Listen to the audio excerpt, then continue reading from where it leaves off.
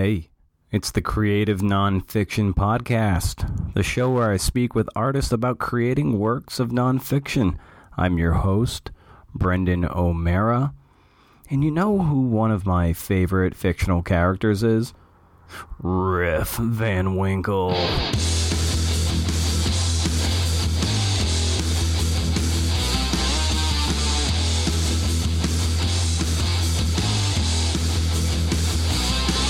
My wife has been rolling her eyes nonstop as I workshop my riff jokes.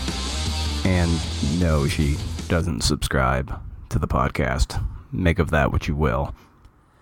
Can I ask you to leave a review on iTunes or wherever you get your podcasts? Share this with a friend. Share this on your social networks and help a brother out. Done begging. On to the show. Okay, so I've been pouring over Jessica Abel's Out on the Wire, the storytelling secrets of the new masters of radio. And I'm deeply inspired to tell more stories you find, like on This American Life. It won't be on this podcast, but likely a different one with an Oregonian regional slant. More on that another time. A big takeaway from Out on the Wire is when Ira Glass, host and co-founder of This American Life, goes out and records all his tape. He and producers like him then take all that tape and log it. It's a loose transcription, but the idea being that you're getting a rough look at the whole of your tape so that you may condense, say, a 12-hour recording down to 20 minutes. No kidding. In light of that, I had a couple guests bail on me this week, so I figured I'd apply this editing rule to one of my longer podcasts, specifically my episode with Roy Peter Clark. It's rich at just under 2 hours, but what if I could really boil out the water from the sap and leave you with a concentrated dose of grade A dark amber maple syrup? That's what I've done here. A Roy Peter Clark Redux, with a little bit of narration, but mainly the parts of the conversation that most appealed to my taste. Roy had a sequence of mentors growing up and throughout high school and his other developmental schools. His mother, Franciscan priests, editors, professors, and colleagues. Too many to mention, but so many helped guide his way through the language, and that all started before he had formed his first memory. I just happen to have this little, I wasn't planning this, but I'm reaching out right now, and I happen to have it nearby.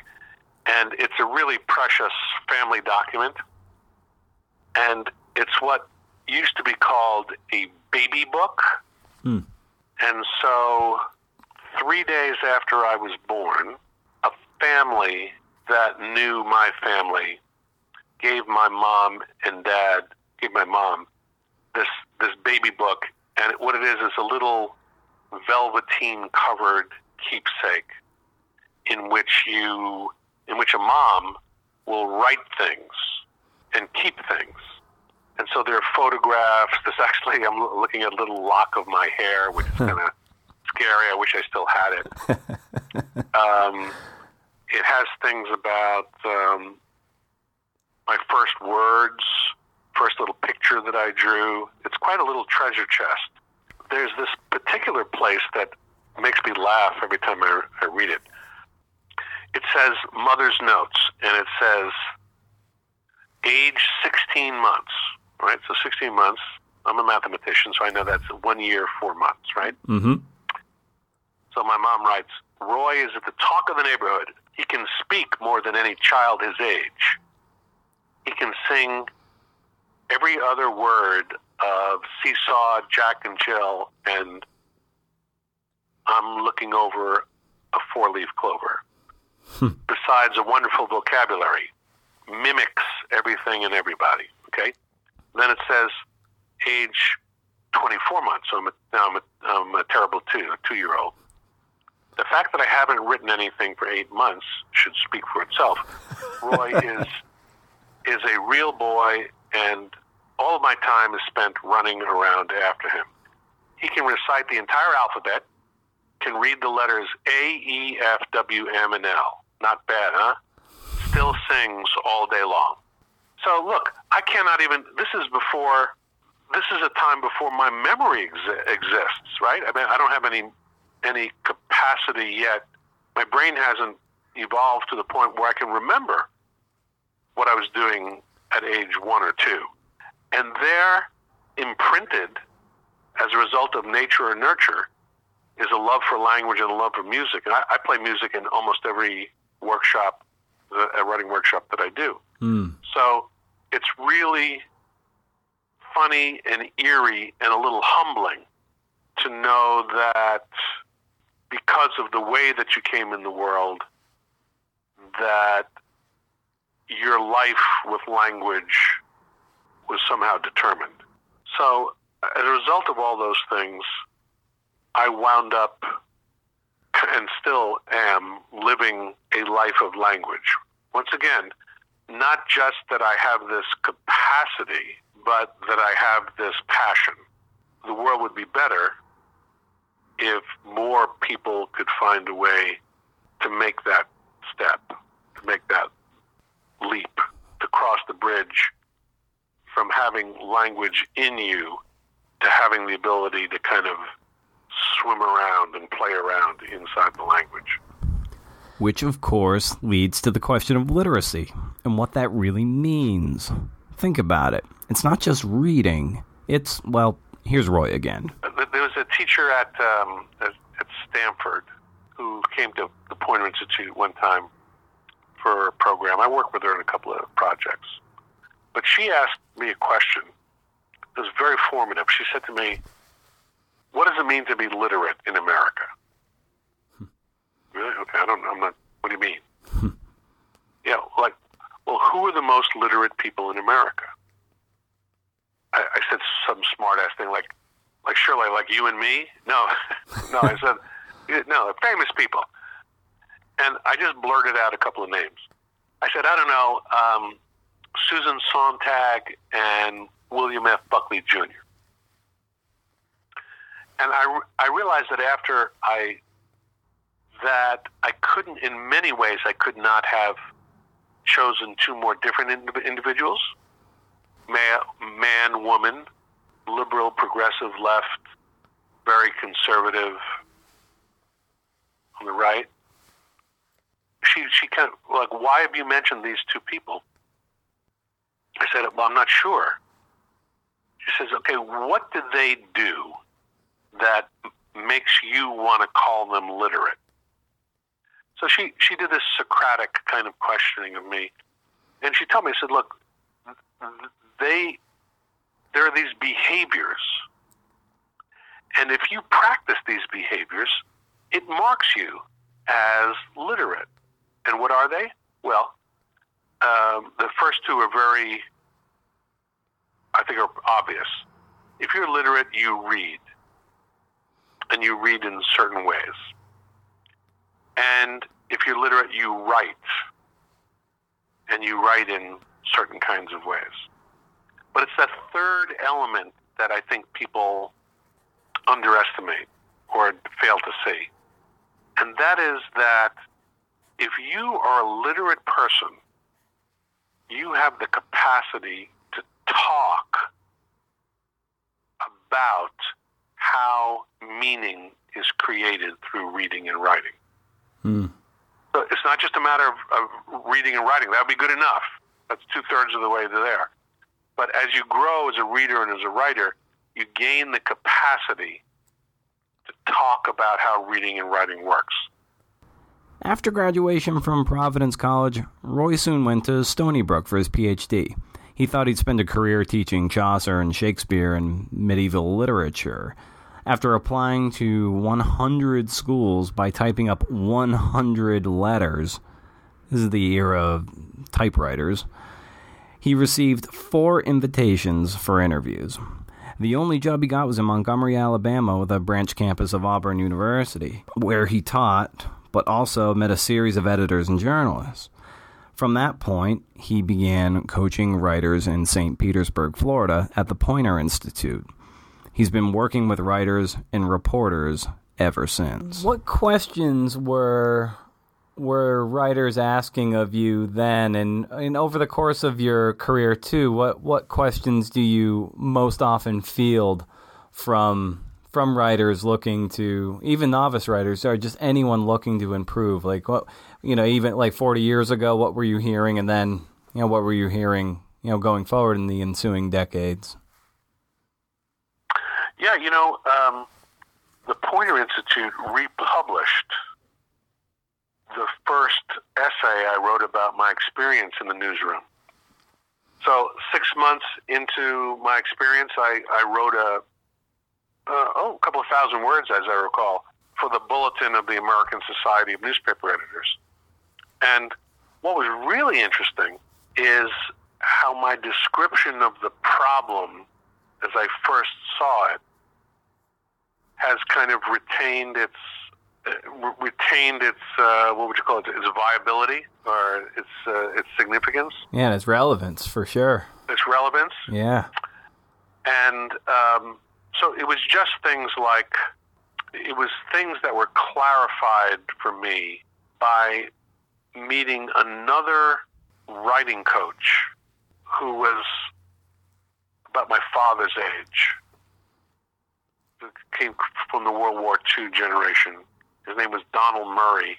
And after Patterson hired me, Tom Winship, who was the editor of the Boston Globe, hired Donald Murray to be a writing coach at the Globe. And Murray had actually won a Pulitzer Prize for editorial writing in his 20s. He was a very young man. Wow. At the time.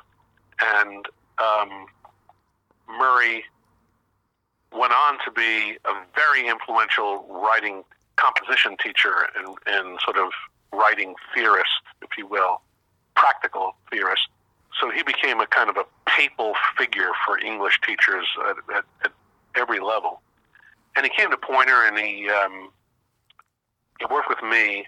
He articulated some of these issues in ways that I couldn't quite see at first. So, for example, I'm about to echo Murray, saying that, to the struggling writer, like, good writing looks like magic.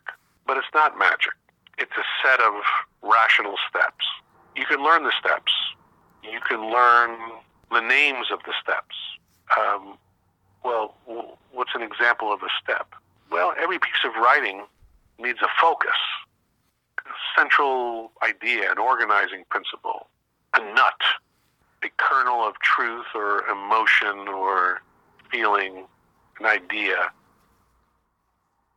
And all the other parts of the work that you've written reinforce that in some way. And you could be writing a poem or a college dissertation, and ultimately you're still responsible for figuring out what this piece of writing is really about. Just that construct alone allows you as a writer or as a writing coach or as a teacher of writing or as an editor to kind of figure out what's happening when a piece of writing really works and what's happening when a piece of writing is in trouble. Now, I just talked about this in terms of a piece of writing, but that writing is produced by a human being, and the writer or teacher's responsibility is not just to perform autopsies on a cadaver, to fix a broken story. It's to work with a human being, a creative human being, in order to help improve their craft, their techniques, to sharpen their strategies, to become a better reader, writer, and a better talker about reading and writing, so that you can step into the pathway of someone who learns something new about the craft every day. Yeah, and so much of your book writing over the years, the fact that you wrote 5 books in 10 years on the craft of writing just blows my mind every time I think about it. You Me really, too. Me too. It must. It's what a feat of generation, and not only just generation of material, but of just such valuable work to writers and readers alike. You've stripped down the artifice, like you said, like you showed. It does feel like magic to someone who doesn't know who hasn't been trained to see where the scaffolding was bolted into the side of the building, and like so much. Right. Yeah. So it's like what you've done is you've stripped a lot of that away to show, like, yes, this is very much attainable if you're willing to do the work. Yeah. No, I think that's right, and I think here's more Donald Murray. Remember, Roy, a page a day equals a book a year. What is that? Well, it's it's an aphorism, right, about writing. It's this kind of like little Zen-like saying, but it has practical implications, and it has psychological and emotional implications. So, why is it that so many people who finish their PhD coursework and even their exams never get their degrees? Because somehow they lack the capacity to write the dissertation. Mm. And I think I could have had another career just coaching people on their dissertations so they could get their degrees. Because I think I think that people are paralyzed. I think they're paralyzed by their fear of, the marathon. Of the ideas that, oh my God, now how am I going to produce something that has this 300 pages or whatever? I can barely write a term paper. Yeah, it's the bird by bird process. Exactly right. And in fact, Don Fry, my dissertation director and became my colleague at Poynter, one of my best friends ever, he said, when I was getting ready to write my dissertation, he said, look, you can write a term paper, right? Yes. Okay. All right, here's what you're going to do over the next 4 or 5, 6 months. You're going to write 10 term papers. And I looked at him funny. He said, do the math. The other thing he did for me is he got me to, at first, he was a very good editor, but at first he got me to lower my standards. Not to wait until all the research was finished before I started drafting something. Mm-hmm. Kind of the value of doing some exploratory writing, and I didn't have all the vocabulary to understand what was happening there. But looking back, that was clearly the case. And I don't think my dissertation was very well written, but I was able to generate out of it. I remember also at the time when I was at Auburn, I think a half dozen journal articles, scholarly journals, at a time when I thought I wanted to be an English professor for life.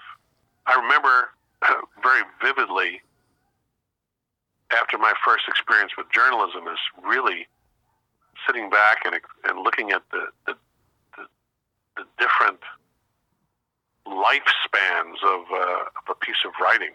As in journalism, you could see something on television, sparked your interest, and you could write about it, and people in America could be talking about it 2, 3, 4 days later. And there was a whole different biorhythm, which sort of attracted me, I have to say.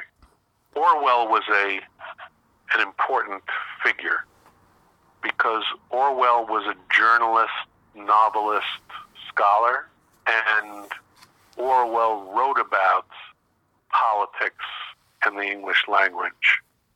And language was central to works like 1984 and to all of his essays. I remember the first time I ever worked with a group of journalists before I went to St. Petersburg was in Montgomery through Ray Jenkins, and it was a seminar for Southern editorial writers. And I remember exploring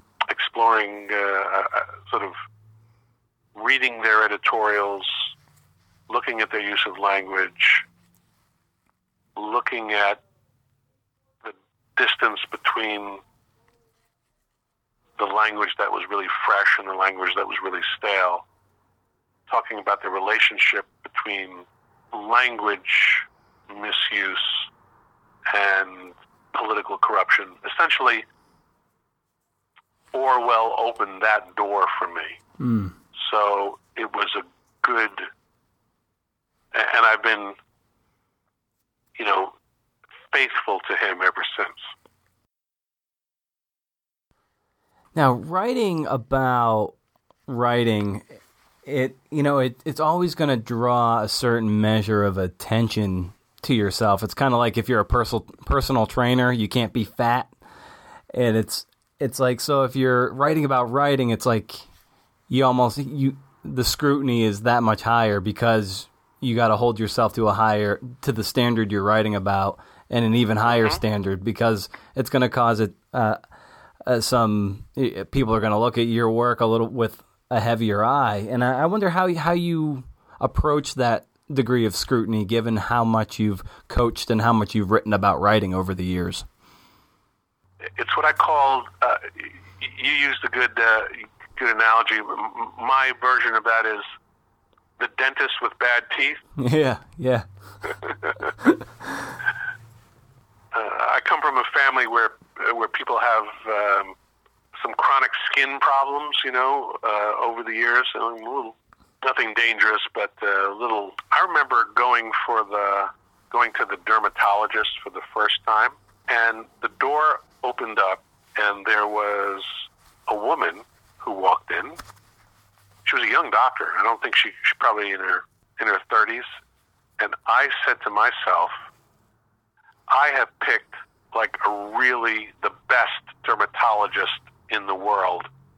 This person, of all of God's creatures, has the most perfect skin I've ever seen. And then I kind of, she was a fine doctor, but over the years I said, maybe that wasn't right. Maybe it's the person who has the experience of struggling through something, who can better identify with my circumstances. And so I think that about a week ago, just a few days ago, I dangled a modifier in an essay I wrote about Trump's definition of quotation marks. And there was a gleeful correction by, especially since the sentence I had written had mentioned the fact that I had written a book on grammar. So you make a grammar or a usage mistake in a sentence where you're bragging about how good you are with language. So, but I got out ahead of it. I said I was going to leave the mistake up there for a couple of days, and suffer the consequences. And I then admitted that I had done this on Twitter. People thought it was funny. Mm-hmm. And I think what happened in a case like that is, although nowadays there's always going to be some trolls, and there are going to be people who don't read your work very carefully and criticize it harshly.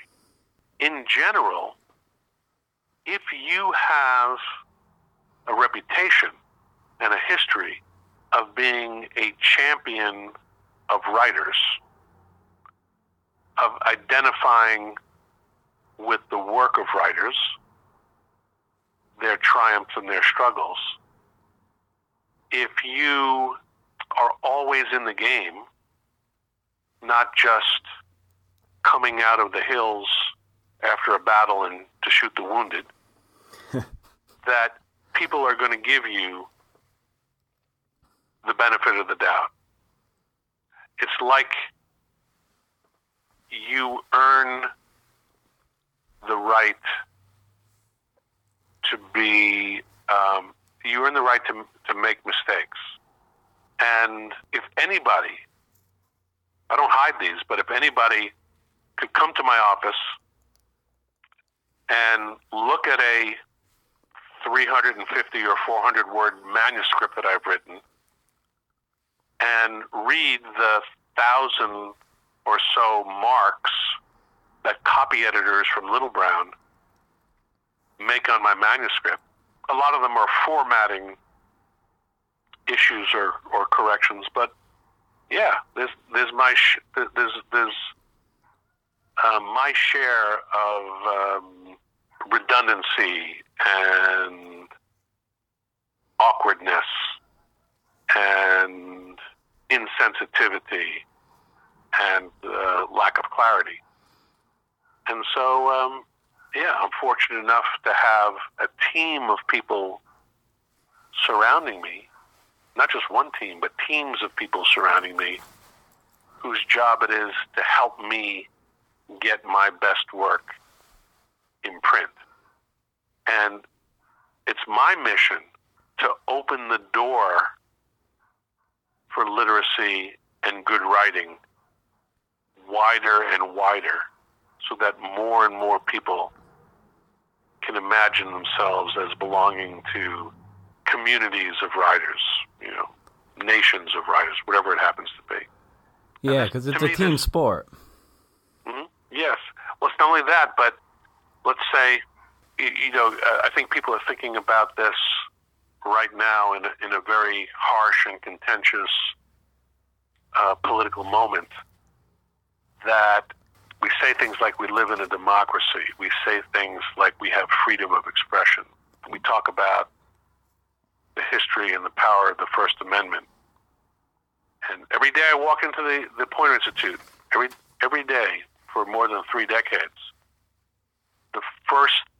the last thing I see before I enter the building is this marble plaque with the words of the First Amendment on it.